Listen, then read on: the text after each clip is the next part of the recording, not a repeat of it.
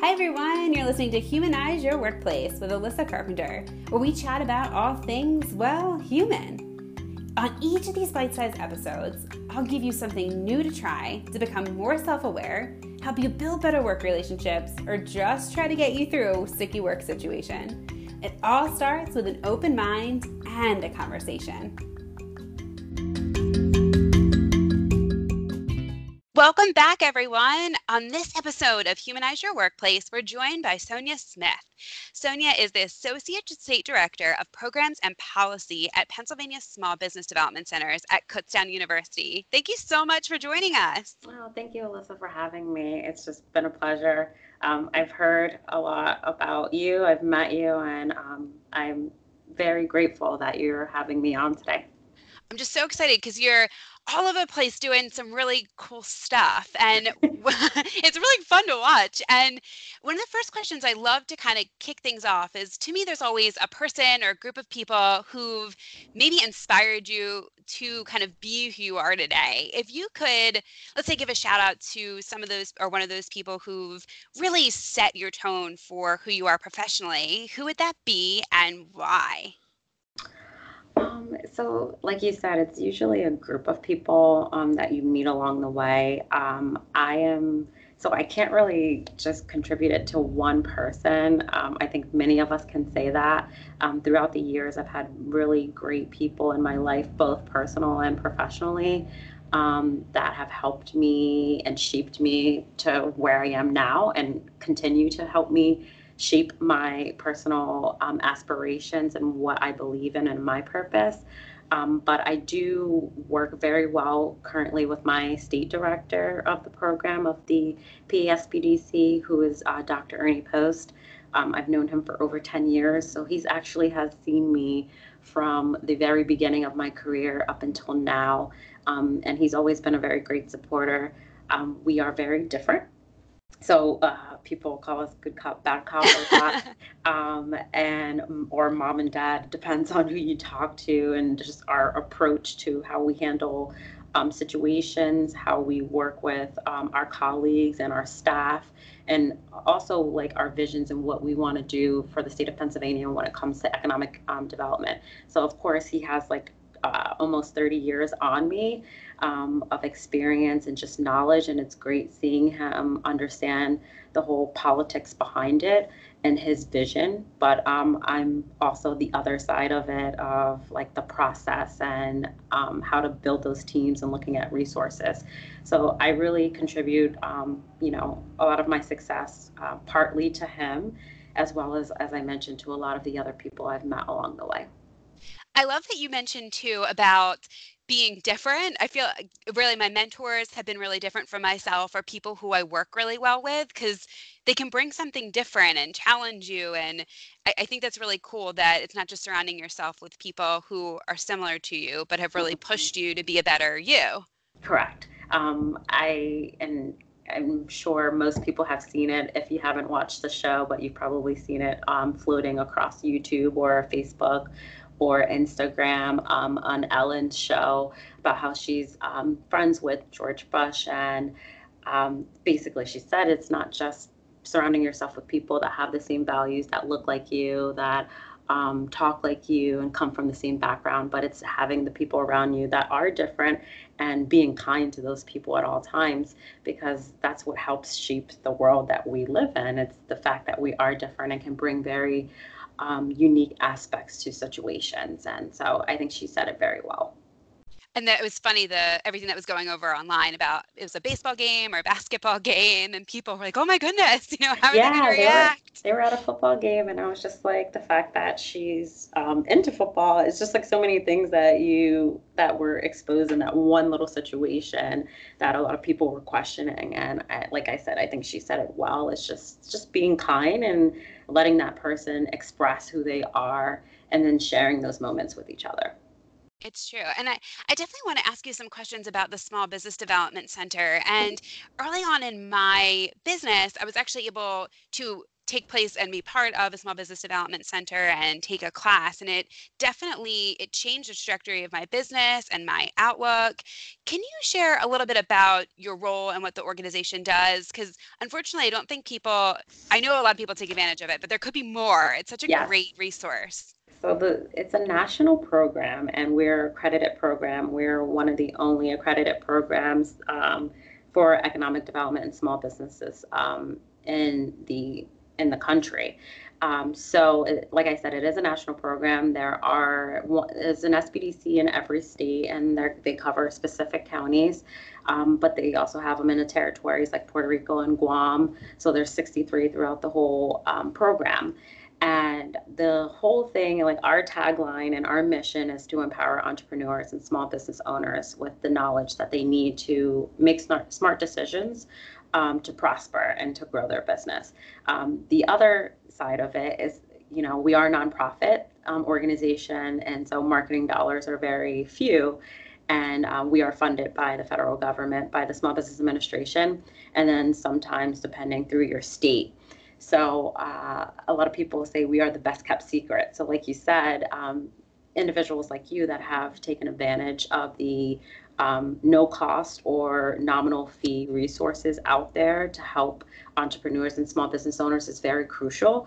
But we are like fighting that the best kept secret kind of idea of small business development centers out there. And it's not just in Pennsylvania, it's everywhere of small business owners not knowing that we are a resource to them, not just on the education side of it, but on the technical assistance of having actual professionals that have either worked in industry or have studied industry, that particular thing that they're working on, whether it's like supply chain management, accounting, to actually help them with those different steps of starting their business or growing their business.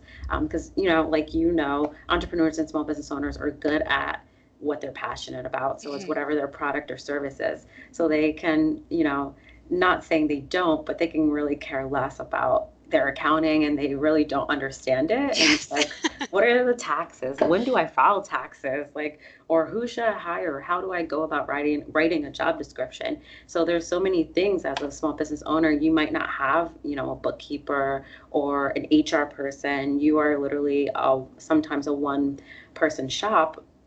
And so having that support is really crucial especially in the very beginning of these type of resources. So yes, we partner with chambers of commerce, economic development organizations within the state and the different counties.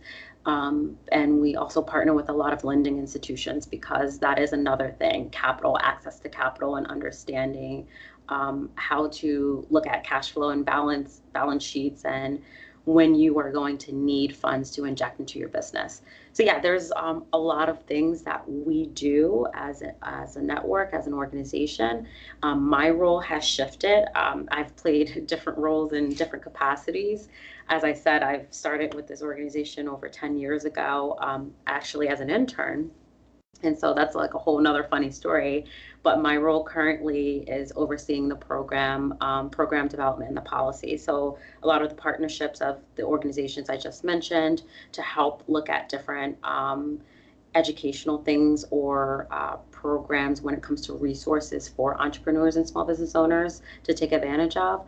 And then on the other side of it, I also do a lot of the policies, so to make sure we are in compliance with our funding partners, because we're funded by the government. So I have like a big administrative role now, compared to before when I was more the boots on the ground. I'm still out a lot in the community, as you may know or may see. Yeah. I do a lot on social media because I don't want us to continue to be the best kept secret. I think taking advantage of even the free resources for marketing is really important. Not only we have to practice what we preach. So we tell our business owners that, look at what platform works well for you. And so I try to do that a lot and make those connections with other partners or organizations that are doing something similar to kind of get a bigger bang and bigger impact in our communities. I think that's just such a cool mission. And I love that you've been with the organization for 10 years. We just don't see that really often anymore. I think, especially with our generation, it's really cool to see. And I'm curious, kind of a couple questions actually, because is it because of the mission that's kept you there or, kind of other aspects? And then how do you really articulate that mission or shared values to help make maybe people stay there, help them want to stay for 10 years? How does that really play a role into why you've been there and how you try and create an environment for other people to stay within your workspace too? hmm so the first question on why have I been here for so long? So I've been within Kutztown University for that long. As I mentioned, I've been at different capacities within the organization. So I actually did leave for about 2.5 years. I was not completely with the Small Business Development Center for 10 years, but when I was in the Office of Grants and Sponsor Projects and Research, since it is a grant funded program, SBDC was still something that I was involved with at some capacity. So even though it was in a different role, it was still a program I was overseeing more still on a more administrative and grant side of it. What kept me within this organization or with this university for so long is because of the experiential learning. So a lot of faculty and students are involved with our client projects, with our clients that need additional assistance with things. So I like seeing that connection. As I said, I focus a lot on resources. So it's not just about partner organizations that can help with different aspects of someone's business, but it's also the resources that we have available like internally and how we can, you know, capitalize on that and more for the benefit of the client. A lot of them have started a business and started with us, and then the impact is maybe now 2 or 3 years later having 60 employees and millions of dollars in sales revenue. I have stayed this long because I like being able to see that impact and that transformation of not just someone's business but their lives, meaning like their personal lives and what they have Mhm. accomplished for their families, but also what they have done with their communities. A lot of people are reinvesting in their communities or hiring people within their communities, and it's helping to grow and to change that, that new vision of what entrepreneurs do for their small communities.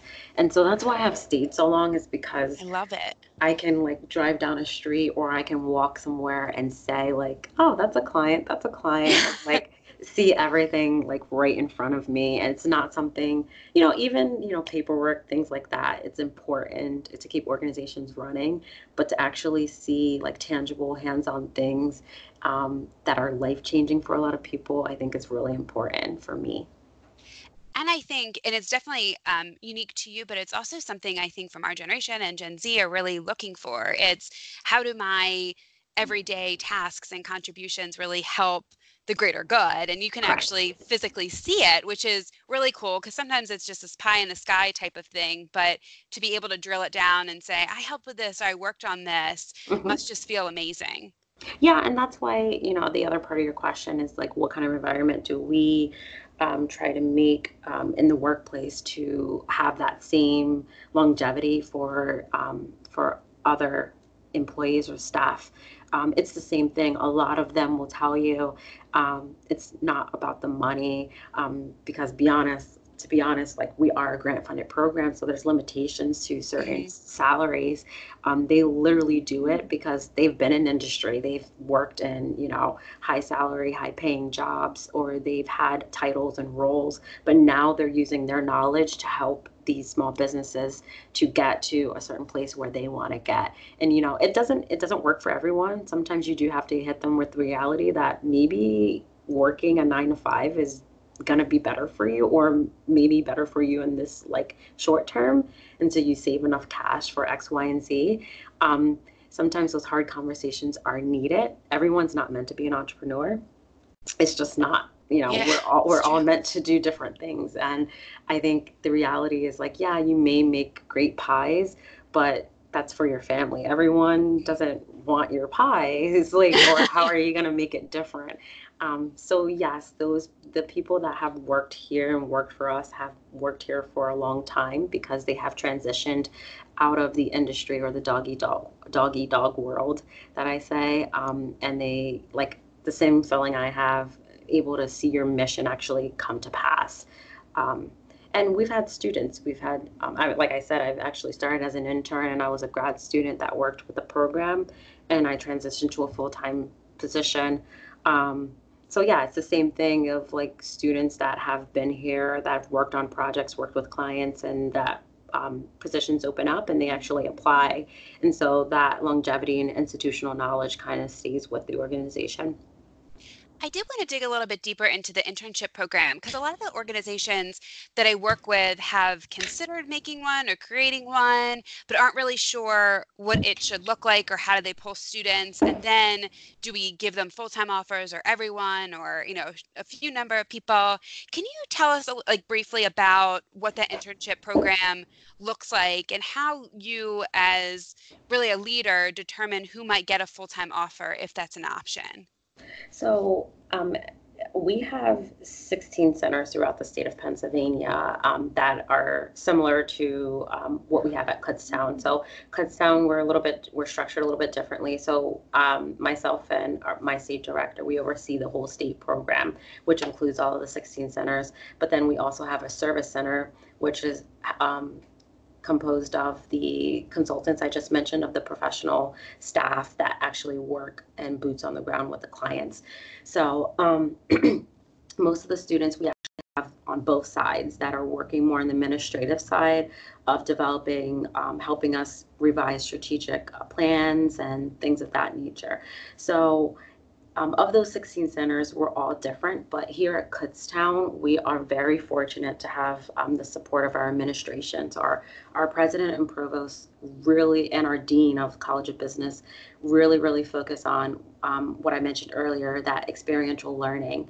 So they support us in developing programs. So if they go to, we have both undergrads and graduate students that apply. So Mhm. undergraduate, it's the same type of thing, same type of process through HR of becoming a student employee. We try to have different jobs open, like I said, whether it's accounting, marketing, management, so that they can get that hands-on experience outside of the classroom. But for the graduate program or the graduate students that work here, like I said, we're very fortunate because our university actually helps supply them with their tuition to be covered if they're Oh, in nice. yes, so if they're enrolled in a master's program and they work here with the Small Business Development Center, their tuition is covered. So it's not only, getting help with your degree and your advanced degree, but it's also giving you experience to put on your resume. And then enough, if they're only working maybe 13 to 20 hours throughout the week. So then it also helps them if they need, that extra cash to maybe have another part-time job or to try to, be flexible with their income. So that's how the program is structured on both an undergrad or a graduate program. Um, Full-time positions, it's very strange on how they happen. Like I said, a lot of the consultants have been here for a long time because this is maybe second, third career for them. But as we're restructuring, some people retire, some people are leaving, and it's really good, like I said, to have that transition and Hmm. that practice and that uh, education for the graduate students that may have been mentored by one of the consultants that may retire or move on, and that they look at this position like, oh, I can do this because I already have been working on this for 2 years. So it does help if we do have someone that is leaving that has worked with a graduate student that they have mentored. Doesn't always work out that way. I say between my purpose and God and timing, I literally have transitioned always around the time when something big shift was happening in the network. Yeah. And so they have looked at my knowledge and my experience and what I have developed and was like, this is literally made for you. Are you applying? And I'm like, I guess so. Like But it's full, me. yeah, it's me. So, like, full-time opportunities are available. Like I said, depends on timing and funding and what we're doing with the program. But we have had students in all of the different centers throughout the state that have actually hired graduate students as full-time staff. Wow. And that's interesting too. And even I can imagine at some point potentially students maybe even working for the companies that they helped Yes, out with as people that's start to, I need an admin or I need something. mhm. So it's just extra connections there. That has happened a lot, where companies are very, very happy with their the graduate students, and they have offered them full-time positions. Yeah. Very Mhm. cool. And I just have one final question because one, you talked about some amazing things, and I want to make sure people can get in touch with you to either ask more questions about your professional experience or the resources of the SBDCs. What's the best resource, or how can people get in touch with you? Well, the best resource is to actually just go on excuse me, our website. Our website is actually being revamped, thank God, because it's like we said, if we're teaching business and helping these entrepreneurs, we have to do the same thing. So don't judge us, but yes, the website is pasbdc.org. And if you go to that link, that will show you all of the different um, topics and different areas where we mentor and educate and provide assistance to entrepreneurs. It also shows you all of the impact and different success stories throughout the years. And also on there is contact information for the whole state. So it could be an entrepreneur in the Erie area, and Gannon University, SBDC, actually covers that area. So it depends on where they're located. They can find an SBDC right in their backyard that serves their county, and they can look at the information from that actual link and web page to see what type of startup and existing business services that they can take advantage of. Oh, that's awesome. And I meant to ask you earlier, what qualifies as a small business? Is there Yeah. something that you're bringing in, or what does that look like? So that's another thing. A lot of people don't, not only being the best kept secret, but a lot of businesses are like, well, I don't need that because I'm not a small business.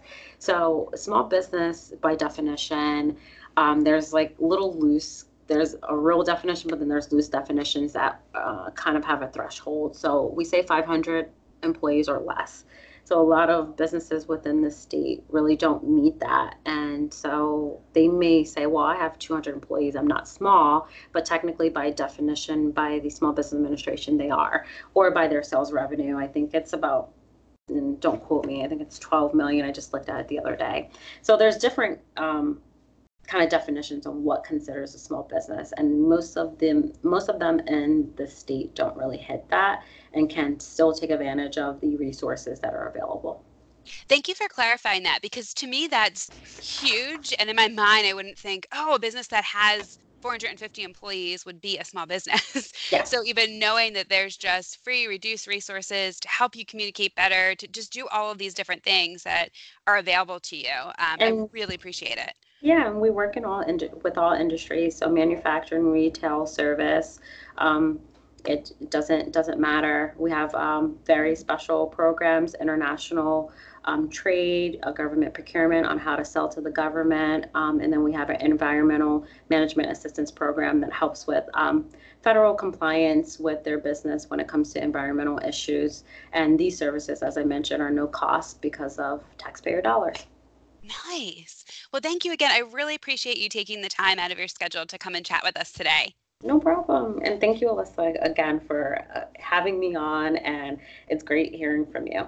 Oh, you're very welcome. And to our listeners, if you have any questions about today's episode or you want to reach out for things to be featured in future episodes, just reach out to me directly on Twitter at not okay, that's okay. Until next time.